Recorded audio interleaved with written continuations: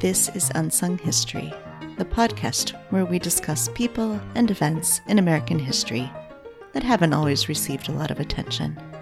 I'm your host, Kelly Therese Pollock. I'll start each episode with a brief introduction to the topic, and then talk to someone who knows a lot more than I do. Be sure to subscribe to Unsung History on your favorite podcasting app so you never miss an episode. And please, tell your friends, family, neighbors, colleagues, maybe even strangers to listen to.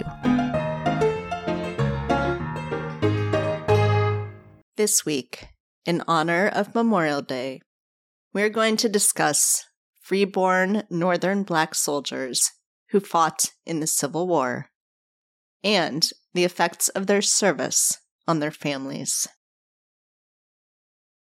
The 1860 census, the final census taken before the Civil War erupted, recorded 476,748 free Black people living in the United States, a little over half of them in the South, compared to 3,950,546 enslaved Black people in the United States, nearly all of whom were in the South.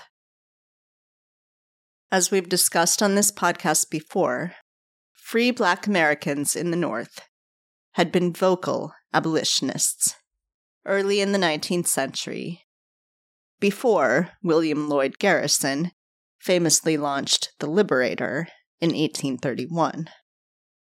2 years earlier, in 1829, David Walker, whose father was enslaved, published the radical Appeal to the Colored Citizens of the World, in which he called for the enslaved to revolt against their enslavers.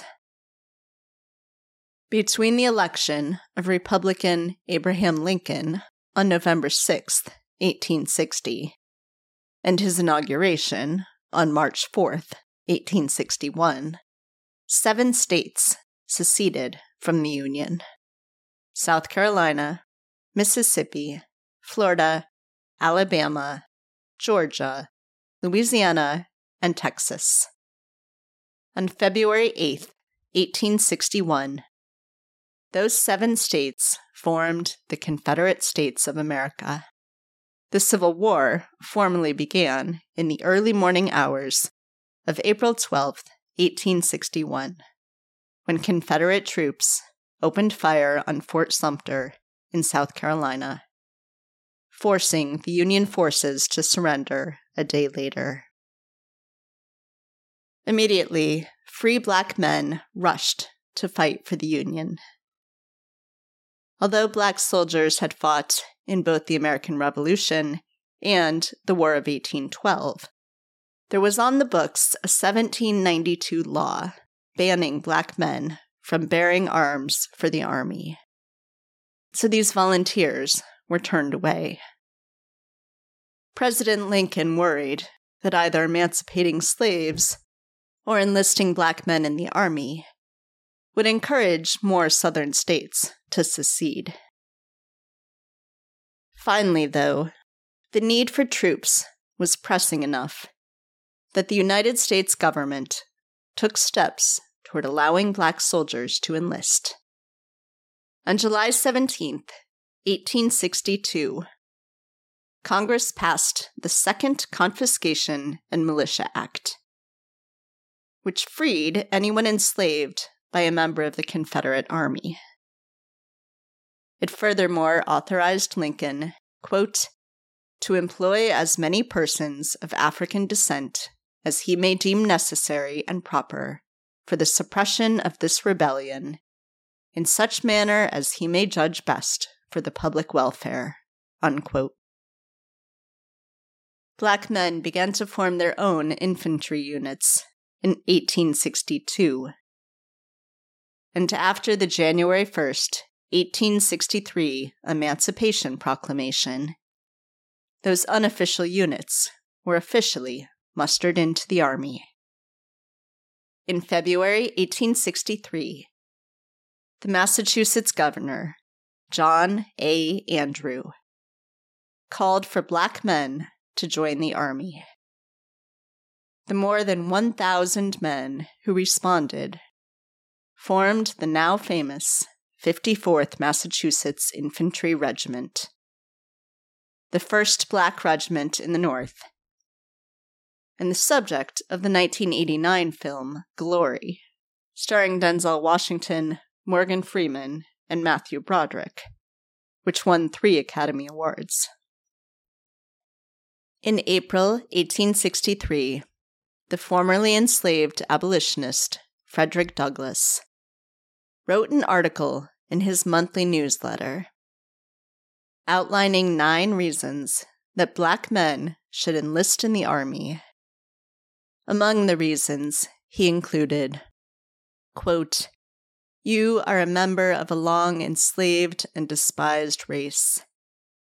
Men have set down your submission to slavery and insult to a lack of manly courage.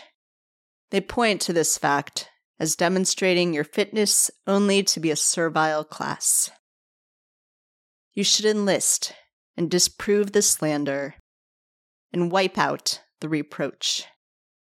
When you shall be seen nobly defending the liberties of your own country against rebels and traitors, brass itself will blush to use such arguments imputing cowardice against you." Unquote. State governors also hired recruiters.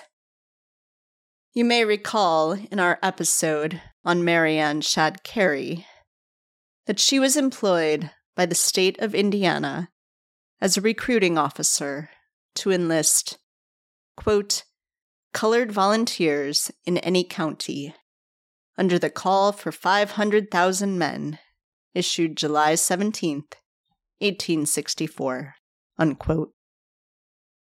In Pennsylvania, the Union League of Philadelphia worked to fill multiple regiments of United States Colored Troops, USCT, raising $35,000 towards recruitment efforts.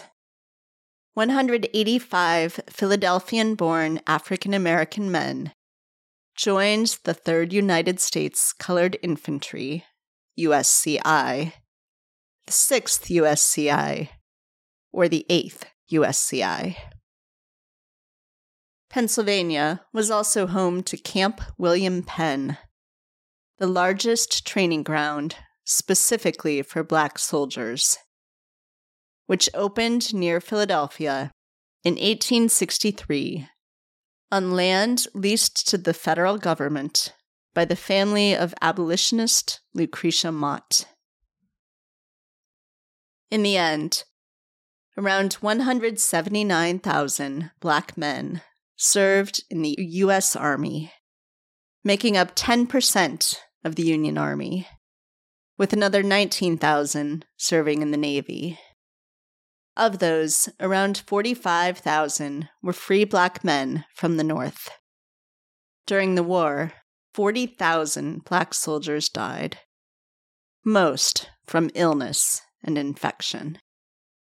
Black women could not officially join the Army, but many, like Susie King Taylor, worked as nurses, and others as spies or washerwomen. The Black women on the home front also played a vital role in the war effort, raising funds for USCT regimental flags, recruiting their male family members to join the Army, and helping out at the training camps. The families of the Black soldiers keenly felt the effects of the war, struggling to make ends meet while the men were at war, earning a paltry sum for their service. The Civil War officially ended on April 9th, 1865, when Confederate General Robert E. Lee surrendered his army to United States General Ulysses S. Grant at Appomattox, Virginia. But not all soldiers were released to return home immediately. Once the war and their service came to an end, The soldiers' families continued to feel the effects of the war, caring for the physical and emotional scars of the men who returned home, and feeling the hole in their families left by the men who did not return. Joining me now to help us learn more about Black soldiers and their families in the Civil War is Dr. Holly Pinheiro, Jr., Assistant Professor of African American History at Furman University, and author of The Family's Civil War: Black Soldiers and the Fight for Racial Justice.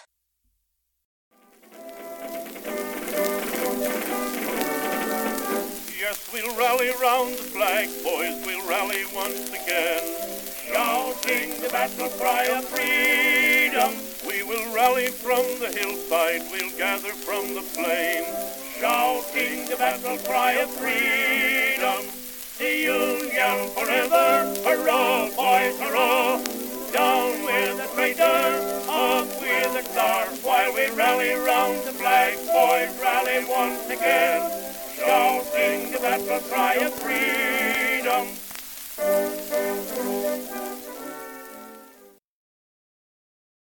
Hi, Holly. Thanks so much for joining me today. Thank you, and thank you to your audience for taking the time to listen to this conversation. Yeah, so I want to hear a little bit about your inspiration for doing this research, for writing this book. So I think first and foremost, like my inspiration comes from a personal place. Being the child of a woman who served for over 20 years in the United States military, particularly the United States Navy, this work is very personal.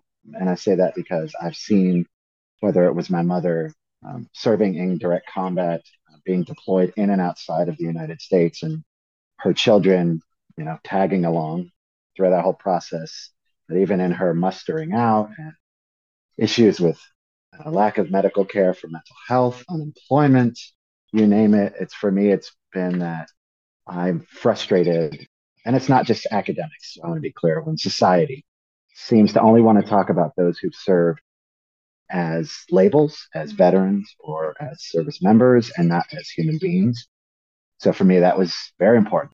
And then there's no question that my affinity for the film Glory, which came out in 1989, 1990, and its phenomenal cast that included Denzel Washington and others. It was a film that was played every year, I felt like, in social studies. Those undoubtedly influenced my decisions and really my family's commitment when I was a young child to know Black history. Because I can remember one of my uncles saying, "You need to learn the history that's not being taught in schools." And he was right. So a lot of history that's written is written about people who've left a lot of written record, right? So we get lots of history of, presidents or whatever, because there's tons of written records about them. And you're specifically looking at people who didn't leave their own written record in a lot of cases. So can you talk a little bit about how you find those ways to look at their stories, the kind of sources that you're looking at to get more about these people? I mean, that's a great question. And you actually hit the nail on the head that I think academics, society, and even, museums, films, whatever, we have hyper-focused ourselves on those who had the times, the means, and the resources to sit down and catalog various events, how they experienced it, what it meant to them. And not, well, I don't want to say universally, but in a number of those instances, those are people that come from privilege. And unfortunately, their voices dominate the historical narrative. And that, to me, and other scholars that I've talked to recognize this as well, it does a disservice to those who were working class, working poor, enslaved, newly arrived to a new country that didn't speak the language. There's so many different reasons why we have certain historical experiences, unfortunately, minimized.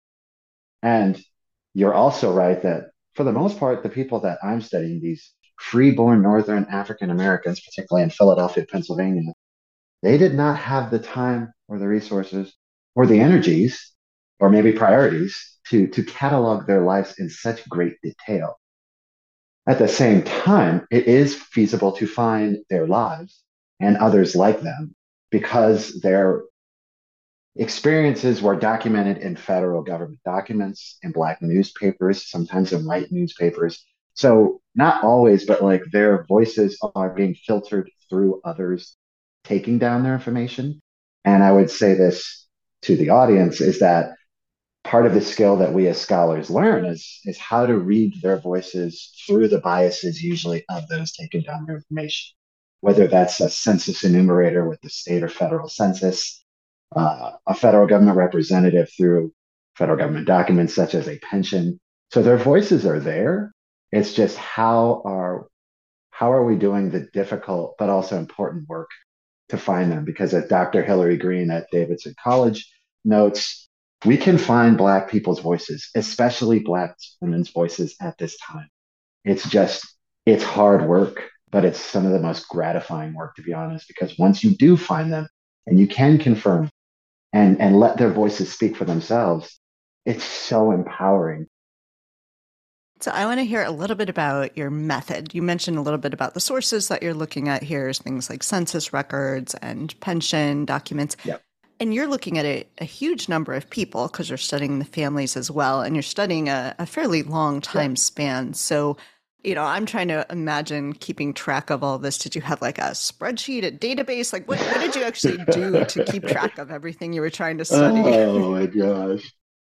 I mean, yeah. So for the audience, the book looks at 185 soldiers that served in either the 3rd, the 6th, or the 8th United States Colored Infantry that mobilized and trained in Pennsylvania. But for clarity, every Black regiment in the Civil War never solely represented its location of mustering in. They actually are like a conglomeration of men in and outside of the United States. As Richard Reed showed with his book, Afro-Canadians in Blue, for example, that we had Black Canadians coming into the U.S. to serve in the Civil War. And really, the book looks at nearly 1,000 multi-generational families in Philadelphia from 1850 to the 1930s. So even just that was dramatically different from my dissertation. My dissertation, I was like, I am not going past 1880 because anything after that for me as an academic is very scary. I feel very at home in the 19th century up until post-Reconstruction. So this book forced me to evolve as a scholar and to really engage with, I'll just say, newspapers or everything, particularly because Black soldiers and their communities were writing in them. The census is really how I was able to find the lived experiences and especially who were their parents of what became future United States Colored Troop soldiers, who were their children, their grandchildren, what happened to these men when they were older, where were they living? That's how I was able to find that through the census.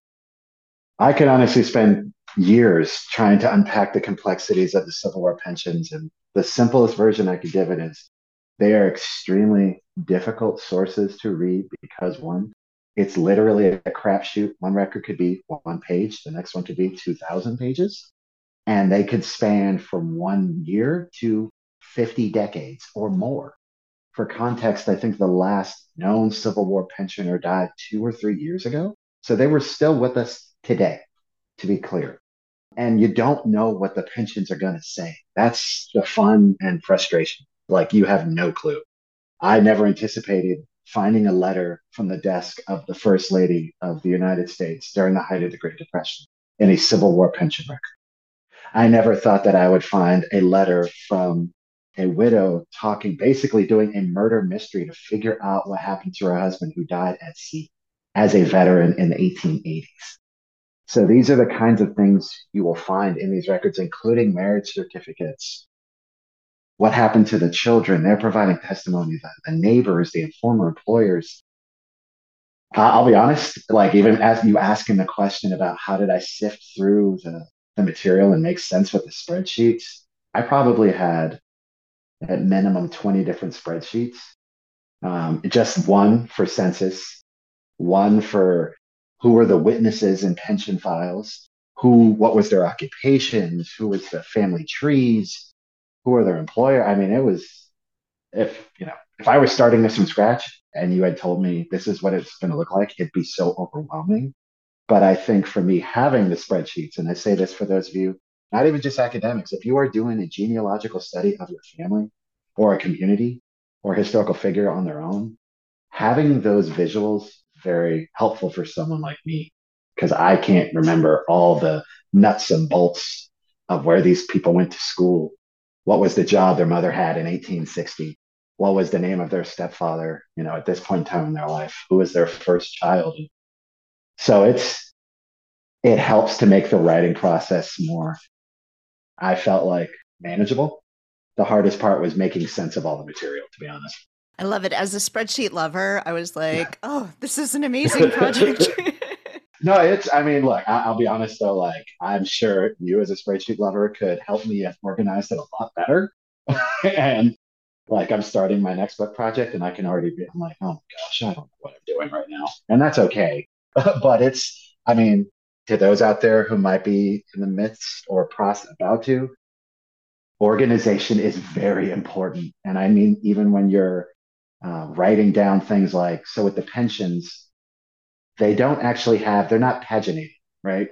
So each pension file that I had to write down the person's name, all their information, and what page it was on each sheet of paper, because I learned the hard way that if I didn't do that, I wouldn't remember where something was.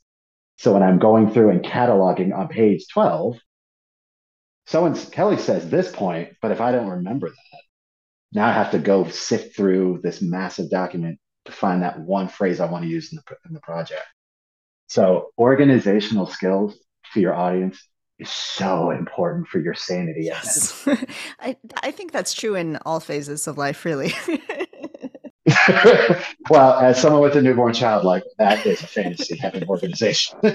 So you document how difficult their service in the war was, not just, of course, to the soldiers, but to their families back home. So what do we know about why these men joined the army? Why were they Right. fighting? I think you make it pretty clear it's not for money. So, what's going on here? Right. I mean, that's a great question. And, if I were to take a step back in the project, it's why were they doing this knowing the normalization of anti-Blackness in the United States, the discrimination that women of all races and classes experienced, right? Like, and how in a state like Pennsylvania, which eventually will have its final gradual emancipation, I think in 1848, how life was still difficult being a free Black person because, and this is just my critique of the way we talk about slavery, and a caveat to your audience, this is not saying that we need to move on from slavery. As someone who had family members enslaved in the Carolinas and Florida, for example, the history of slavery is very important and personal. But it's what I think gets lost is that we are so focused on bondage that we don't want to take the time to talk about racism in free locations. And that's really important because their experiences as children, as I point out in the book, they and their families and communities in Philadelphia are normalized to large scale race massacres. Just for context, there's one in 1834, 1838, 1842, 1844, and 1847. So they don't need the Civil War to fight for equality. They're fighting just trying to walk the streets, go to school, to maintain a job, to not be murdered. Because the one that happened in 1838 was the Pennsylvania Hall burning. And the very short version of what led to that was Black and white women who were abolitionists walking arm in arm to protest slavery. In the aftermath of that event, anti-abolitionists in Philadelphia burned that institution, then burned Black churches, homes, schools, businesses. So to me, it's like they are at war for survival before they were ever put into the uniform. The thing for me that I was hoping, and I hope your audience takes with this, is that the Civil War provides a new space to demand racial and gendered equality in and outside of the United States. But that doesn't mean that when Frederick Douglass is making that call, right, that you're only a man if you wear the uniform of the United States Army, that dismisses that those people were men and women every second of their lives before. And he's also taking an ableist perspective of understanding military service because there were so many non-able-bodied individuals who couldn't serve but wanted to, or that the Black women in these people's lives were fighting for equality before, during, and even after these soldiers are dead. In fact, as the book, I hope, makes clear, is the reason we're able to know so much about Black history as it relates to this and other aspects is Black women. They're doing the work. They're the stewards of our history. And the soldiers as veterans, they acknowledge that, but we don't. And we can both figure out what that says about our society. The thing with the going to war and the training process is that it was a community, family, personal experience. The soldiers never trained in isolation. They never made that decision alone. They were always desiring to be connected to their communities and families. And that plays out in terms of soldiers that I study for the first book. They're paid $6 less than a white soldier of the same rank. We often talk about the $3 deduction, but it was actually six. So their lives are literally cheapened, and that reverberates into the homes. So their families are being told that your male kin is literally worth less than a white man because they're Black, period. And then on top of that, the soldiers don't get paid for 9 months. As I tell my students at Furman, if Furman don't pay me on the first of the month and you think I'm coming into work, you must be out of your mind.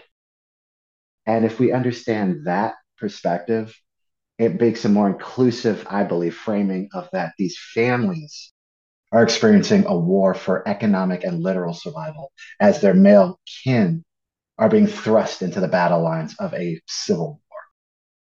So you mentioned the economic disparity in terms of the pay is less for the Black soldiers, but that's not the only form of racism, of course, that they're experiencing during the war. Could you talk a little bit about that, the ways that they, despite the fact that they have signed up in the same way and have trained in the same way, are being used in different ways than the white soldiers?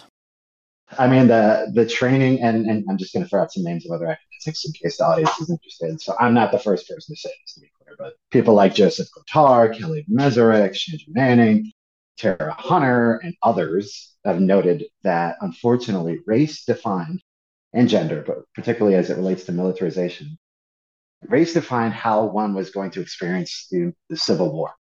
And unfortunately for Black men, not just African Americans, Black men in general, they are automatically being viewed by the United States War Department and most, but not all, commanding officers as inferior, and I'm putting quotes on that, intellectually, but they're supposedly superior physically.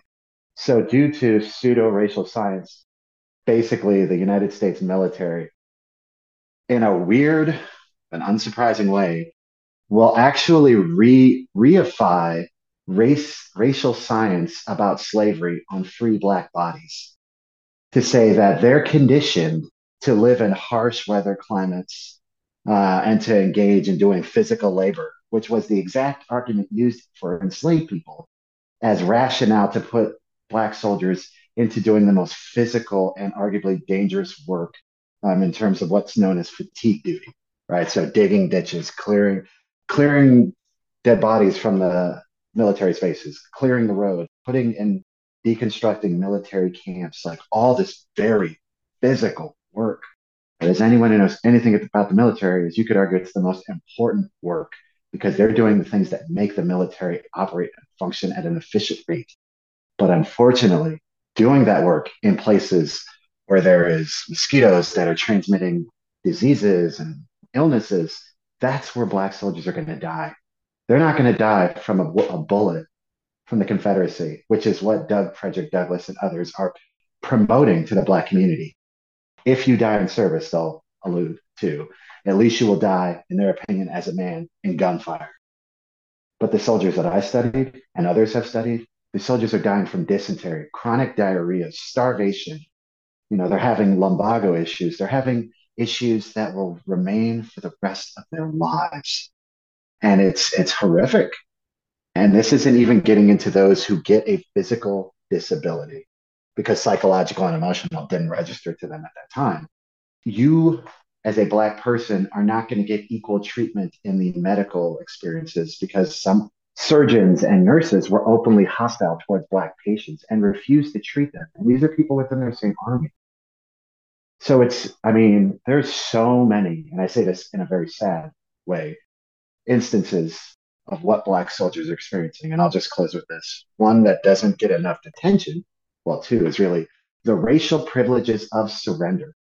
I'll say that David Silkenat, phenomenal scholar, has highlighted this, is that prior to Blacks' military service in the Civil War, there was a what's called the Dix Hill Cartel Agreement between both armies that they would have this surrender and trade of prisoners of war. That officially goes out the window once Black soldiers come in because the Confederacy issued what they called the Black Flag Policy, where they just said there is no surrender and no quarter for a Black person. So you will either be killed or put into slavery where we will kill you. So just that is even showing if you are going to sacrifice your life, you will not get the privilege of surrendering. And even after the war's over, and we talk about Juneteenth, and it's a very important historical date, the only reason that Juneteenth happens is because of racism. And I mean racism, particularly from the United States military, and the assumption that Black soldiers hadn't earned the right to go home, even though they had been told, your objective is to defeat the Confederacy and Robert E. Lee. That happened on April 9th. And just for the audience, Black soldiers were a part of Robert E. Lee's surrender. They were directly responsible for chasing his forces to Appomattox. They were at Appomattox. There's multiple forms of evidence to prove that, but that's written out of the history. And after that, they're stationed in Texas to stop a supposed French invasion of Napoleon III through Mexico. That all happened because the white commanding officers believed that Black soldiers hadn't earned the right to go home. And that's where they'll get those disabilities that carry over for the rest of their lives because they're fighting their commanding officers for clean water and food. So when we talk about Juneteenth, we need to talk about the uncivil war that Black soldiers and their white officers are experiencing as they're fighting each other to drink water. That's part of the story too. Yeah. So when they do finally go home, the ones who are able to make it home, there'd been this thought, this assumption happens again in World War I and World War II that we're going to join the army, we're going to finally be seen, as equal to white men after the war. And of course, that is not what happens. So what happens when they get back to Philadelphia? What is the aftermath for the soldiers, for their families, for their community? Actually, I just want to say that what you started with is a very important point. One that I would like to write at least an essay on is that we need to talk about what I see as consistent themes and tones in the propaganda to get Black men to serve in the 19th and early 20th century, right? Because you're right that the rhetoric that Black soldiers in the Civil War are being told, fight for this, you'll gain these, we hope, right? These things such as protection of your civil rights, and you will be seen as an equal member of society and your manhood. And they're saying that during the Spanish, American, Cuban, Filipino War. They're saying that during World War One, and they're saying that during World War II. And for me, what does that say?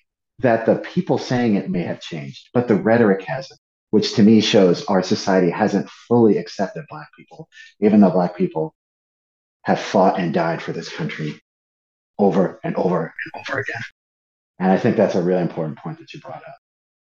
For those who did go back to Philadelphia that were able to survive, even that's part of the battle too, is just because you were mustered out, you still have to make it home. And some people don't make it. They're going to experience a wide array of post-war stories, including some who are physically unable to resume their civilian work. So they will, unfortunately, and it ranges, they'll apply for pensions. Some get, actually, most don't get them. Some will start new lives. They'll marry, they'll have children, or they'll reconnect with family. And that was extremely important, not just to them, to Black people. Many scholars have written about this. Like, we need to talk about the reconstruction of Black families in Reconstruction, North, South, East, West, right? It's not just one location. It's not just one subset of people. At least if I recall, 3 of my soldiers become Buffalo Soldiers, but that's not the norm. A lot of them are going to really struggle in terms of their identities, in terms of their economics, in terms of truthfully feeling like they've been forgotten from the national discourse, from their not from their local communities, like from the Black community, but from their larger local communities, right? Because you had what was known as the Union League Club of Philadelphia, for example, one of the most prominent organizations. And it still exists, by the way. And for a fun fact, if your audience cares, Trading Places, the film with Eddie Murphy and Dan Aykroyd, they actually filmed a number of scenes in that space because I'm just a dork and I know that kind of stuff. Their African Americans of Philadelphia are going to realize, unfortunately, that not a lot has changed for them on a day to day macro level. And so there's still racism in terms of limited access to education. In, I think, 1877, there was a large scale race massacre that would lead to the murder of one of the most prominent abolitionists in the area who was a USCT recruiter and went to school with a number of those USCT soldiers. So for me, it's just like racial violence is still normal. Racial discrimination and gender discrimination is still normal. The biggest thing that I would see changing is that the war, in terms of being remembered from the federal government and larger society, that's where their focus becomes because they understand we have to keep telling our stories, even the hard stuff, because if we don't, it will be forgotten. Yeah, so let's talk some about the pensions then, because that's one of it's a material thing, but it's also a remembering their service. So the rules around the pensions, you mentioned they don't all get them. The rules are complicated. It takes some effort to get a pension, even when you are eligible for one. And then the rules keep changing depending on who's president. Yep. So what is going on here? Talk to me about these pensions. I mean, truthfully, you even saying what's going on here is me trying to make sense of it myself. And I could imagine many of the people that we're talking about. So to give the very simple, and this is not going to be satisfactory probably to the audience, the pensions is firstly, there were different kinds. There's what's known as an invalid, or that one's for a veteran. Then there are dependent pensions that range. And again, I don't want to get into the weeds because this would take too long, but there's mothers, fathers, widows, and minors up until the age of 16. And to qualify as a dependent was very difficult and very complicated. And by the time of 1890, actually late 19th century, but right up about 1890, United States presidential elections, one of the most, and you could argue by that point, the most important campaign debate topic was Civil War pensions, whether to make them more accessible and expand them or to limit them, because by the late 19th century, they made up the majority of the United States budget. That's how important they were. And yeah, presidential campaigns and elections were hinging on that. And by 1890, thankfully, there was an expansion of the pensions, and it was called the 1890 Pension Law. Basically, that stipulated that if someone served honorably for 90 days, then they could be eligible for a pension, and their dependents, usually marital only and some blood related, could get one. So you see this massive explosion in the pensions, and people far and wide do them. I'll say that Dr. Brandy Brimmer, whose book is Claiming Union Widowhood, talks a lot, and Nora Lee Frankel and the late Megan McClintock, a lot about the ways in which Black women use Civil War pensions as direct challenges for United States citizenship, but also to demand inclusion in Civil War public memory. So expanding on their points, for all the problems, and I'll talk about that in a second, of the pensions, we need to look at these federal government documents as directly refuting the lost cause, or as Adam Dombey calls it, the false cause, because they are there and they are firsthand accounts from multiple people, including commanding officers, even former employers, people that they've known since childhood, who talk about these people's lives in some very detailed ways, including the various aspects of military service that don't just limit itself to the men. It's what did the service mean to the father? What did the service mean to the mother? What did the service mean to the girlfriend who later became the widow because they got married and he died in service? What did that service mean to the child who never got to see their father? What did that service mean to the grandchild who's only heard rumors of their relative? Right. And so it's like, that's important because, as Hillary Green points out, those people were living monuments, and we need to remember them. The book's title actually partly comes from the battles over Civil War pensions and the federal government's obsession with questioning the legitimacy of Black families. And pensions are horrible in this sense. They're extremely invasive. If you apply for a pension, even if you get rejected, you have now opened your entire private life in every possible way to the oversight and scrutiny of the federal government. And that doesn't just stop with you. Then they get what they consider carte blanche investigations into your family, into your friends, until they get a satisfactory answer into the case. So what that meant for some of the widows, and I say this still, I can't even begin to fathom what these people experienced. Widows having to go into graphic detail about their first sexual encounter with a gentleman to a group of 5 men at a committee for the Pension Bureau, that they want a satisfactory answer in their opinion if they're going to give her money. Others will have to provide their only document of proof that they got married to someone, which turned out to be the marriage certificate. And widows would ask the government to return them because this is all they have of their partner and their husband. And the federal government would say, no, this is now a historical record and you will never get this back. And your case has been rejected. Another widow, unfortunately, she will successfully get a pension. That's not the hard part. The unfortunate part is that some of her white neighbors were very jealous about the fact that she got that money, which, for context, a pension paid out an individual every month. And so it did not imply that you're making enough money through these to live an affluent life. It was just supposed to supplement your income for an individual. Her neighbors basically will admit that they don't like her. They're very jealous. So they will spread a rumor that she's a sex worker because they've seen individuals, including men, going in and out of her house. Pension Bureau will do an examination over multiple years into her life. Pension agent will later admit, yeah, this is probably all a lie. I don't care. We need to cut the numbers. Because it turns out one of the people that had been going in and out of that house that was men was her brother. And they didn't care.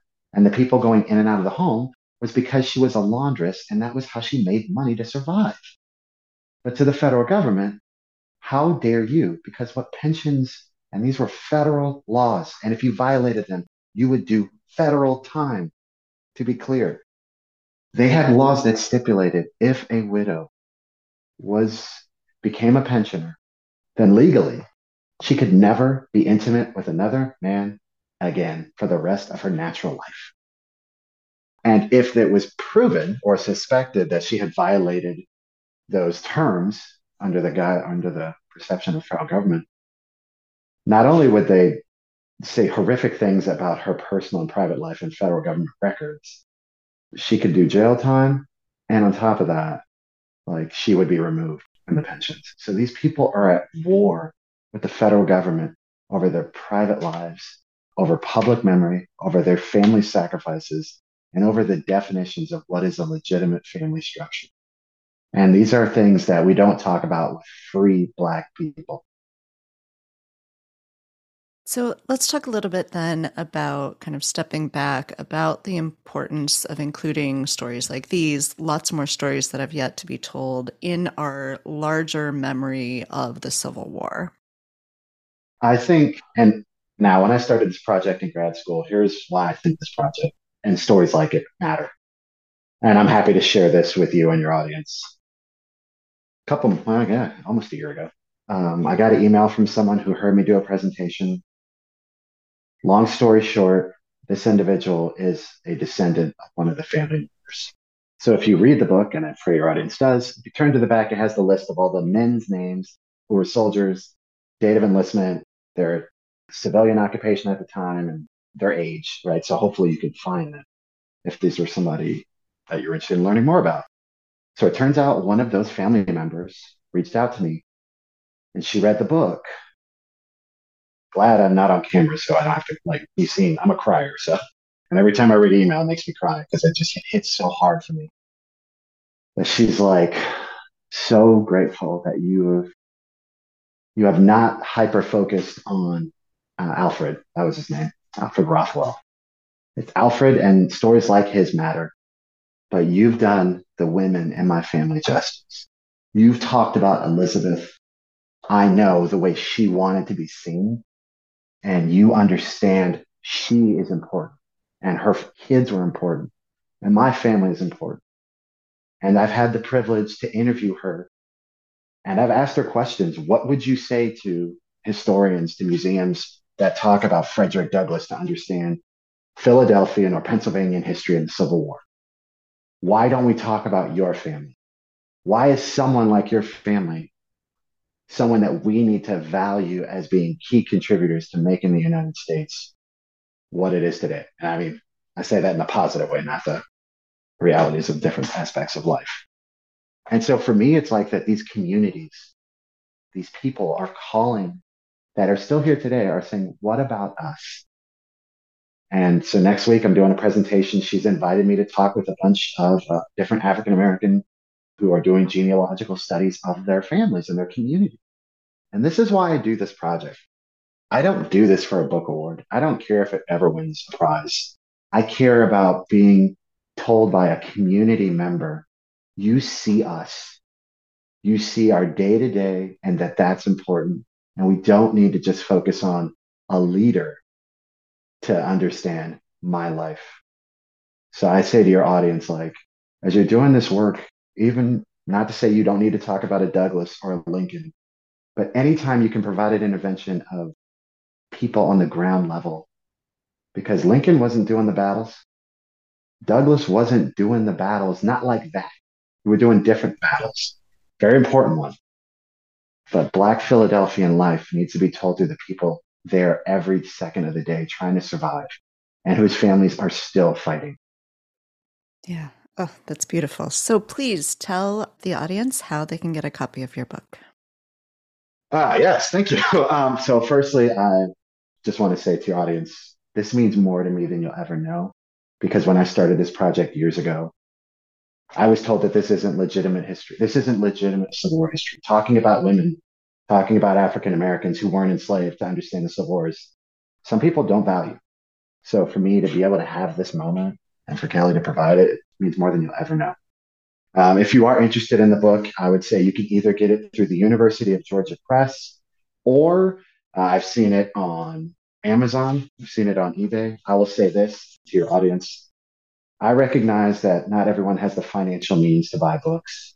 And I'll just say, like, if paperback is all you can afford or the ebook, I will be grateful and that relative will be grateful. But if that's not possible, it's not unheard of for, if you have a library card, to go to your local library or your institution of higher or whatever and ask them to purchase a book, because I want this book accessible. When I look at where this book is, I take more pride in knowing that it's at the Dallas County Public Library or the Chicago Public Library or the New York Public Library than anywhere else, because that means all one needs is a library card and that you can read this and then let someone else know. So I would just say, ask your local libraries to purchase a copy, because that, I'm telling you, that would mean the world to me and to these communities. Is there anything else that you wanted to make sure we talk about? So I'll just say, firstly, I am working on my next book, which is going to look at all Black Pennsylvanians that served in Camp Lloyd and Penn. That book's not going to be out for a long time.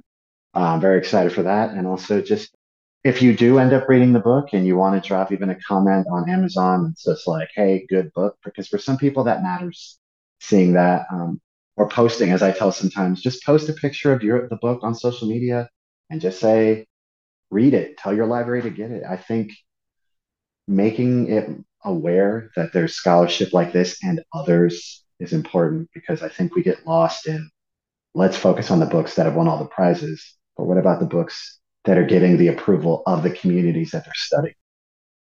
Hallie, thank you so much. This was a great read. I really enjoyed the book, and it's just been fantastic to talk to you.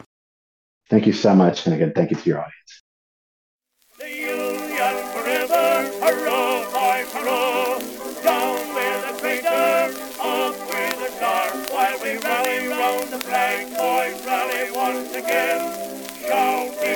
battle cry of freedom.